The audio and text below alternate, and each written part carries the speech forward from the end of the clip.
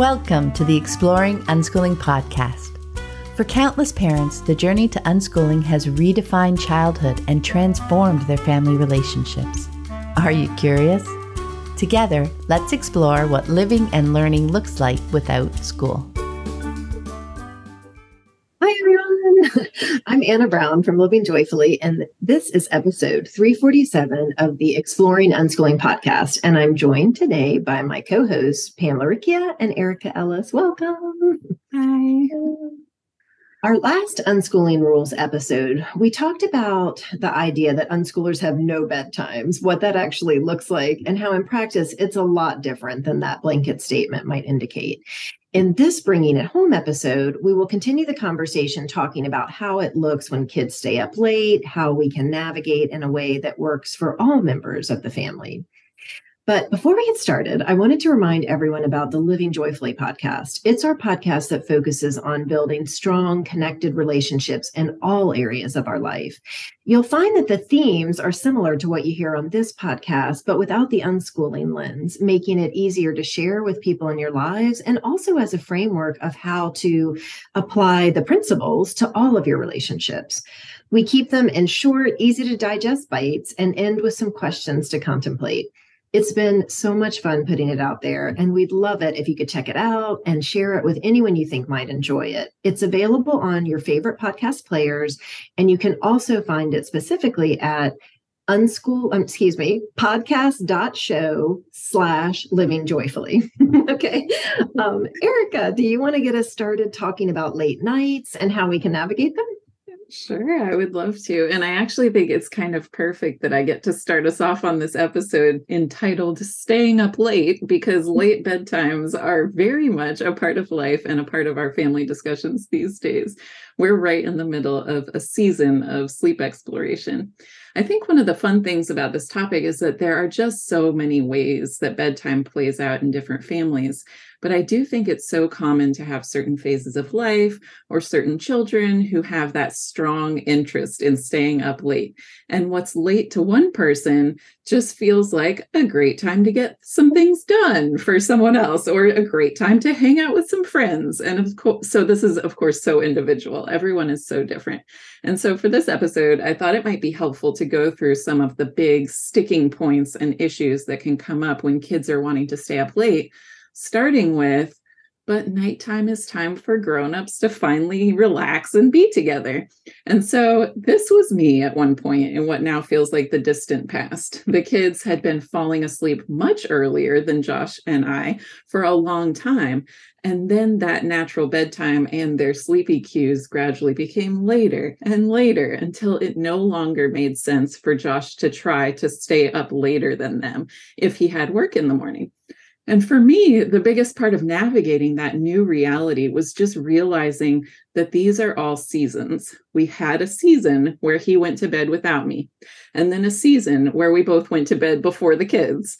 But I knew that I couldn't expect them to go to bed early forever. And so just releasing that thought was so helpful. In particular, I think the teenage brain seems geared to late nights and late mornings.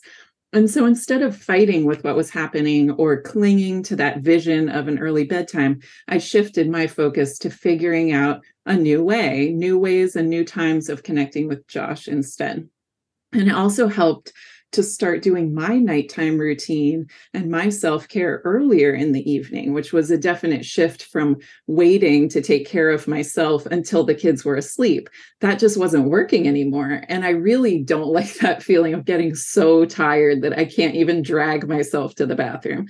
And so I guess it was really just being aware of the stories that I was telling about the situation and being open to shifting my routine as it became clear that they were needing something different from me and from their schedule. That's one of the biggest sticking points. We get this idea, this picture in our mind of how nights are supposed to look, and we can spend a lot of energy in trying to move everyone into that vision. Ultimately, it was realizing that part of the stress of the evenings was my own creation by trying to force or even ever so gently nudge people towards participating in my vision of the night. But when we open things up and let go of any preconceived notions of the solution and started turning to the needs, that's when things started to feel easier. At that point, we could be creative.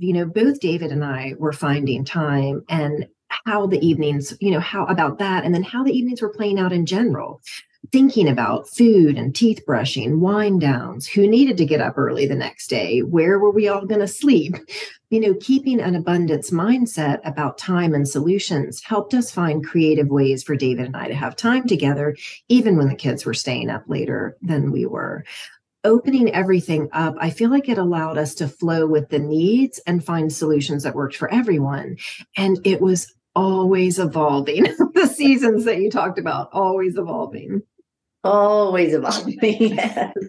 And that opening up to possibilities beyond how I was envisioning them going to sleep was definitely key for me too.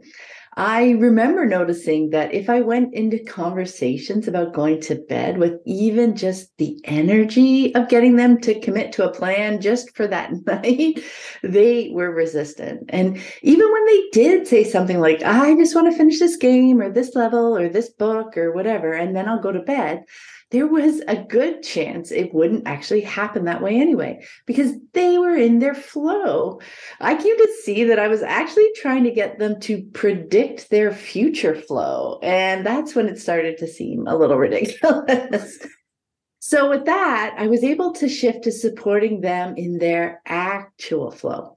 So I could share plans that were on tap for the next day without the energy of, so therefore you should go to bed soon, right?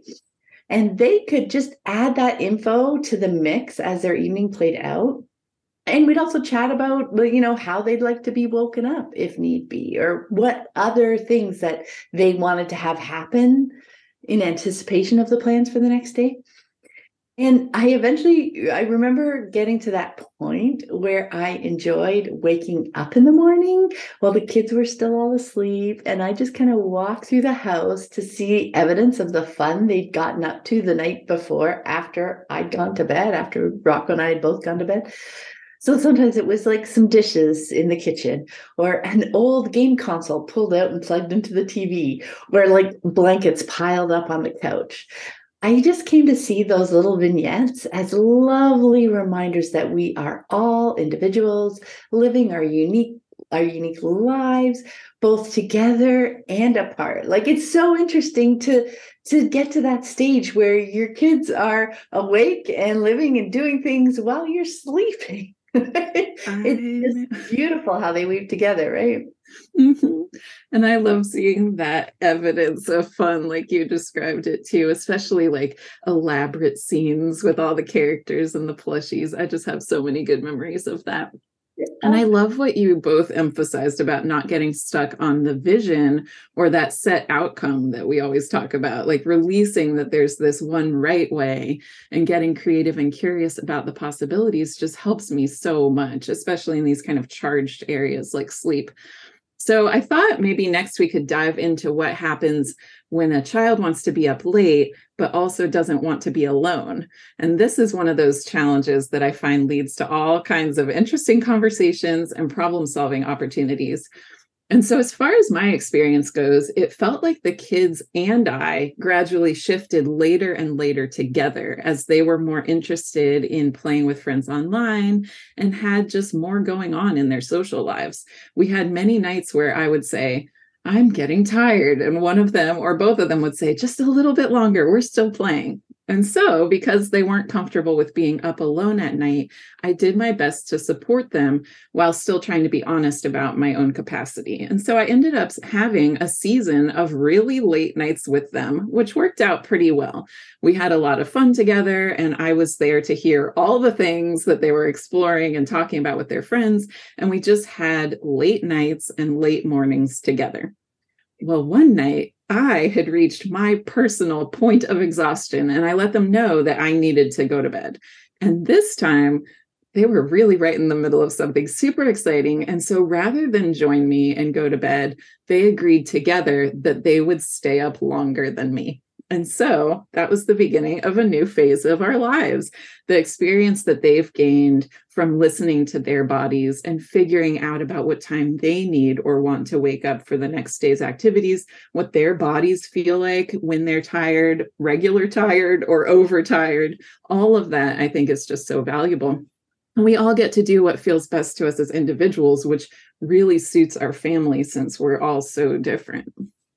Yeah, excuse me, it was a lot like that for us too. I feel like this just kind of gradual moving back of when they were tired. And, I'm a big proponent of listening to our bodies, eat when we're hungry, sleep when we're tired. And so it really tested my commitment to that as we each figured out when we really wanted to sleep and even how much sleep we needed, which was different for all of us. And all of those kind of related bits that then became late mornings, early mornings, late nights, middle of the night.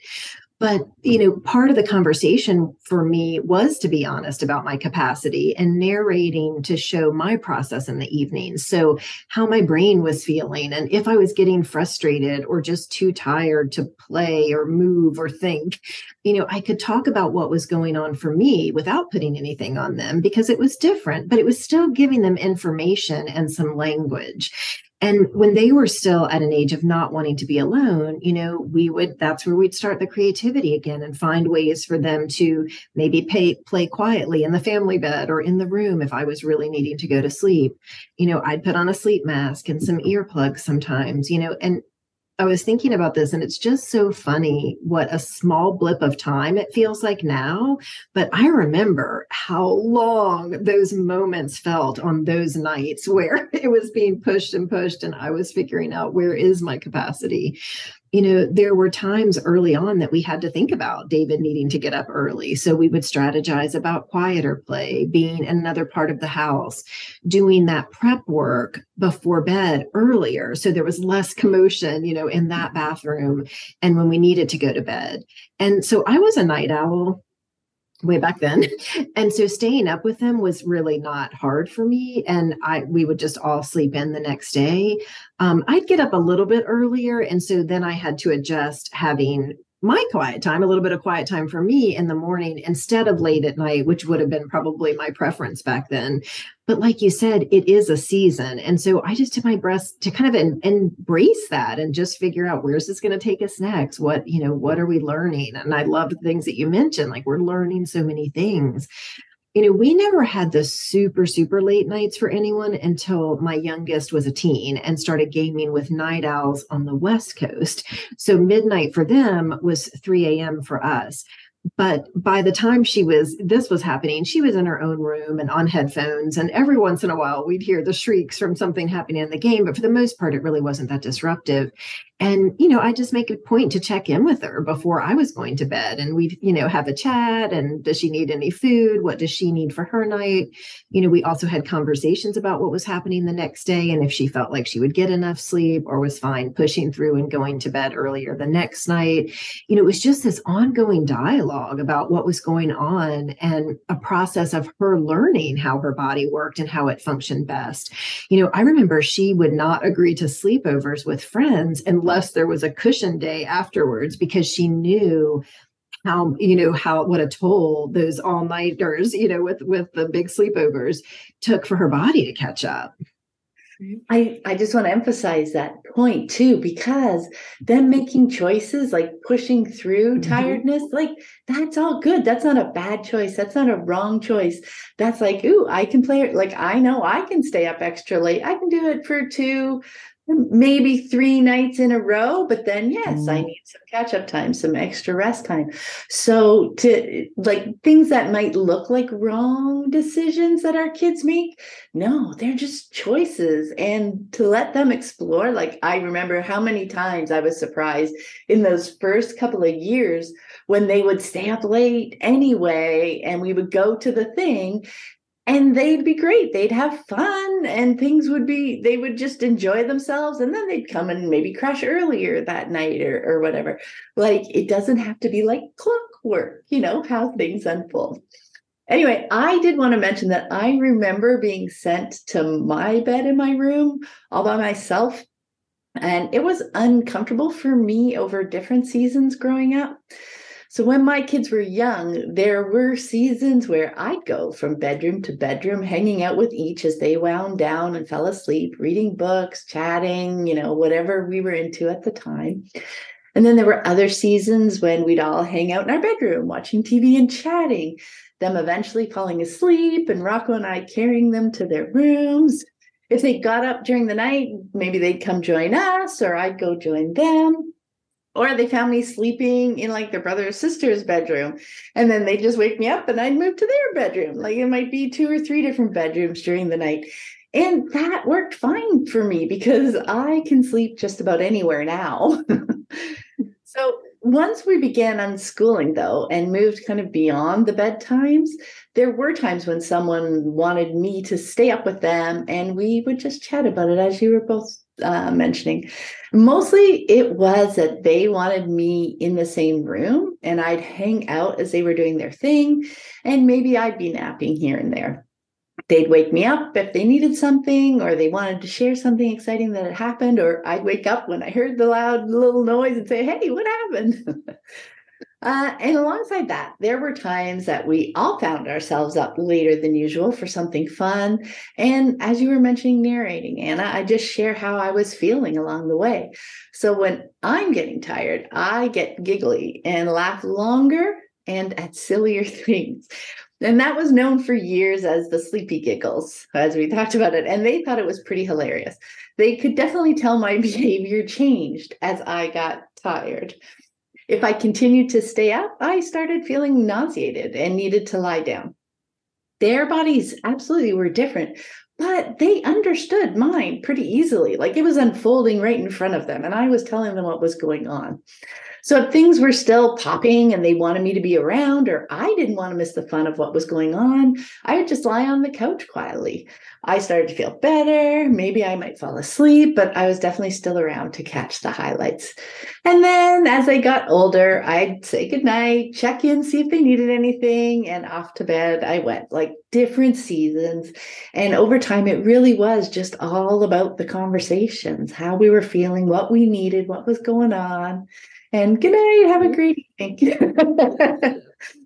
I love that so much. We have experienced so much of that late night giggly time too. Maya and I have had so much fun making each other laugh late at night. We even coined a term, delirious, to describe that feeling. And Oliver doesn't quite get it. He prefers to go to sleep before he gets silly, which totally fits with his personality.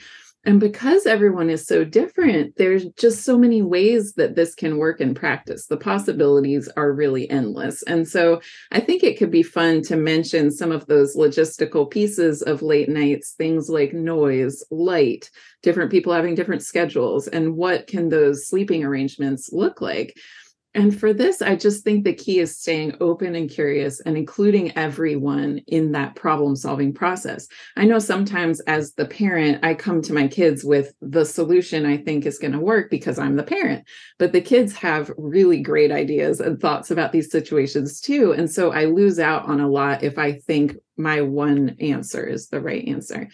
And there are so many things we've talked about in the network that can help with creating a sleeping atmosphere for some people in the family while other people are still awake. So things like closing doors, using blackout curtains, using earplugs or white noise machines, putting rugs under furniture and noisy chairs if the kids are scooting around in the night, using headphones for gaming, moving that activity, the gaming activity or whatever it is, to a room that's farther away from the sleeping room, or moving the sleeping room to another room that you might not have even considered for sleeping, but it's a little more out of the way. So now that seems perfect. And that's just to name a few ideas. It just really is so amazing what bubbles up when we remain open and curious and involve all the parties. You know, there are so many options. And they're just there if we start looking, and just recognizing any resistance we might have and noticing, is that helping us find solutions, or is it kind of shutting down the conversations? Like you said, maybe narrowing in on one solution. Then we just have this tunnel vision. I wanted to actively set aside any resistance just to feel how it felt to be open, and just because my resistance comes from a place that I'm tired or I want it to be a certain way. It's not a bad thing necessarily, but it's just kind of kind of checking in to understand, hey, if I set that aside, what actually opens up? And what I found was a lot. And just remembering it's not about one person, acting in a vacuum. We talk about everyone's needs and trust that we will keep at it until we find something that feels good. And we just get there a lot faster if we bring that open, curious mindset and everyone's participating. From that place, I felt like we could get at the needs. So that might be, again, light or a need of quiet or food or the need of company, whatever was bubbling up for the people involved. When we understand that need, that's when the options opened up. It's really this creative process to think about how to address noise or too much light. We miss those if we're focused on the answer being that everyone just needs to be in bed asleep by X time. We had friends that put up acoustic tile in their gamers room, and it made a huge difference. I don't mind earplugs, so that helped me because I'm a very light sleeper.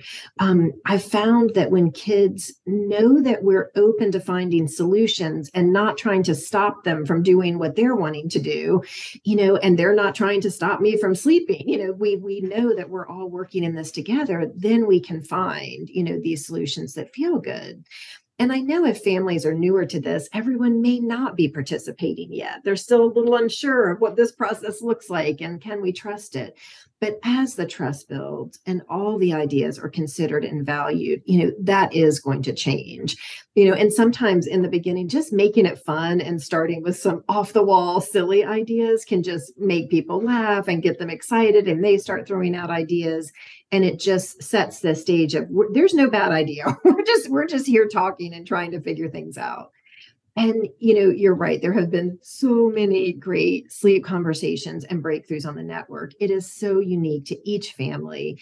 And it's definitely not a rule that all unschoolers stay up late, but hopefully it's about each person in the family really tuning into their body and finding rhythms that work with the life that each family is creating. Oh, I know. I love that. I love that. And it really does just go such a long way to validate someone's wish to stay up later, when they just feel seen and heard and trust that you're going to keep going to figure out ways to make it work for everyone. They often feel less defensive and resistant, feel like we're on the same team. But as you mentioned, Anna, that process takes time too, right? It takes time for that trust to build. So, maybe if sleep is your first one that you're kind of going into this kind of conversation with, like I found because I knew where I wanted to get, and with that understanding that, I was like, I can't say, hey, you can fully trust me now. I changed my mind. We're just going to figure this out together. That is hard to trust. Like I can know that in my head and know that I want to get there, but I can also take my time and I can be extra giving up front so that they can see, oh, look, through experience that they can really trust me. So I think that is such an important point to help people get there, if this is their first kind of experience or maybe, the first handful, that it can take some time, but it is so worth it. And that's where the relationships and the trust and the connection grow deeper and deeper over time. And as you both mentioned, kids really can come up with some great ideas. So that is my being extra open to things. I got to start to hear, like when they realize that they can share ideas, even silly ones, and I'll be like, oh, that's cool. That would be so funny, rather than, oh my gosh, that would never work. The energy changes. And then over time, they feel more and more open to share things without fear that they're going to be shut down or told that was a silly idea, or I don't agree with you. We come to see how capable kids really are. And they really are open to considering the needs of others when they feel like their needs are respective too. It gets us to that team level where we're all our needs, all the things, our constraints, our quirks of personality, like that, all those pieces are going to be respected and heard and woven into the mix of the ways we move forward. And it's not about like, let's brainstorm and come up with one solution. It's like, ooh, what about this? So let's go try this. Oh, what about this? Let's go try this. Oh, that kind of work, and just working through it through the conversations. And it really became so much fun over the years to brainstorm unconventional possibilities, using the rooms in unconventional ways, setting up different environments and different spaces. Like it for us was just so fun. We're still moving our house around. I just think like not getting stuck thinking we need to solve everything in some perfect way that's just going to stay the perfect way forever. Like, especially with something like sleep, like that's just not going to happen. Things are going to change, and we could just try different things. Even just for one night, we could try something and just see how it goes. And so just being playful with it makes things feel so much lighter. Something bubbled up for me that's not as light from Pam's that I do want to mention it, because it's this idea. So we've seen it in the network and a lot of places over the years. So like this, it's an older child that maybe wants to stay up later, and maybe there's younger siblings around. And so the focus is on this, kind of what we've been talking about, solving for these pieces. But really, again, it's about getting to that underlying need. And maybe that older child is needing some quiet, that it's like, it's a bit more chaotic environment during the day with younger siblings.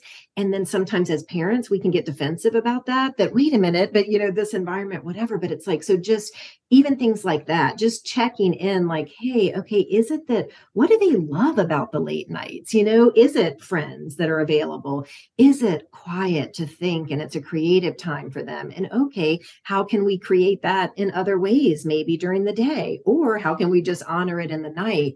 But that's that piece of just understanding each other, really being open, really looking for that underlying need. So I don't know, something you said, Pam, just made me think of that piece. I feel like that. Okay, so that brought something up for me too, which is I've heard the kids say things like, I just want like me, like independence, right? Like I'm in charge of what happens right now. I'm going to be getting food for myself and deciding what to do for myself. So sometimes it's that, like a great opportunity to just do their own thing. Yeah. And sometimes those conversations are so useful because the staying up late can be the solution that they've come to.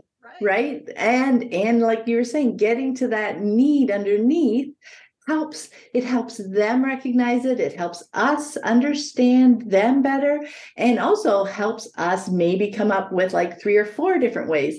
So if for a time or a week or whatever, staying up late doesn't work, maybe we can, get them some quiet time on their own if that is the issue, or, whatever that underlying need is. Staying up late can definitely be one way, but maybe we can come up with an abundant 3 or 4 ways to meet that need. And staying up late is a choice on the platter rather than the one solution, as you were talking about, Erica. But we miss it. We miss it if we're just kind of tunneled in, either on the specific situation. It's like, it's so much about just getting to know each other, having those conversations. What do you love about it? What's fun about it? Just wanting, because I think we can get so focused on even finding the solution, even when we're doing it in this way, like being creative and we're going to find a solution. We're kind of focused on that versus like the learning that can happen when we're finding out these nuances of each other and living in a family together. Yeah. And it's a season, right? Yeah, so I know I hate to say that because I think people are like, gosh, Anna, we've heard it before, but it's like, doesn't it when you're telling the things, Pam? And I'm just thinking, oh, it was so long ago. It's so quiet here now. And so I know that sounds terrible because I really do remember how long those nights felt. Like I remember just thinking, this is never going to end. I'm never going to sleep again. But you really do. It really changes so fast. Oh my goodness. It has been so much fun to dive into this rich late night topic with you both. And we'd love it if you would join us on the Living Joyfully Network, where we talk about this topic and many more that impact our unschooling lives. It's such a great space to connect with other families, navigating the same challenges, to feel support around that, and experience all the joy of the connection as well. So you can learn more about that at livingjoyfully.ca/network. So thanks again for joining us here, and we hope to see you next time. Bye. Bye. I hope you found this episode helpful on your unschooling journey. And be sure to check out the growing podcast archive. The conversations never go out of date. You can find more information about my books, the Living Joyfully Network online community, and the Childhood Redefined Unschooling Summit online course at my website, livingjoyfully.ca.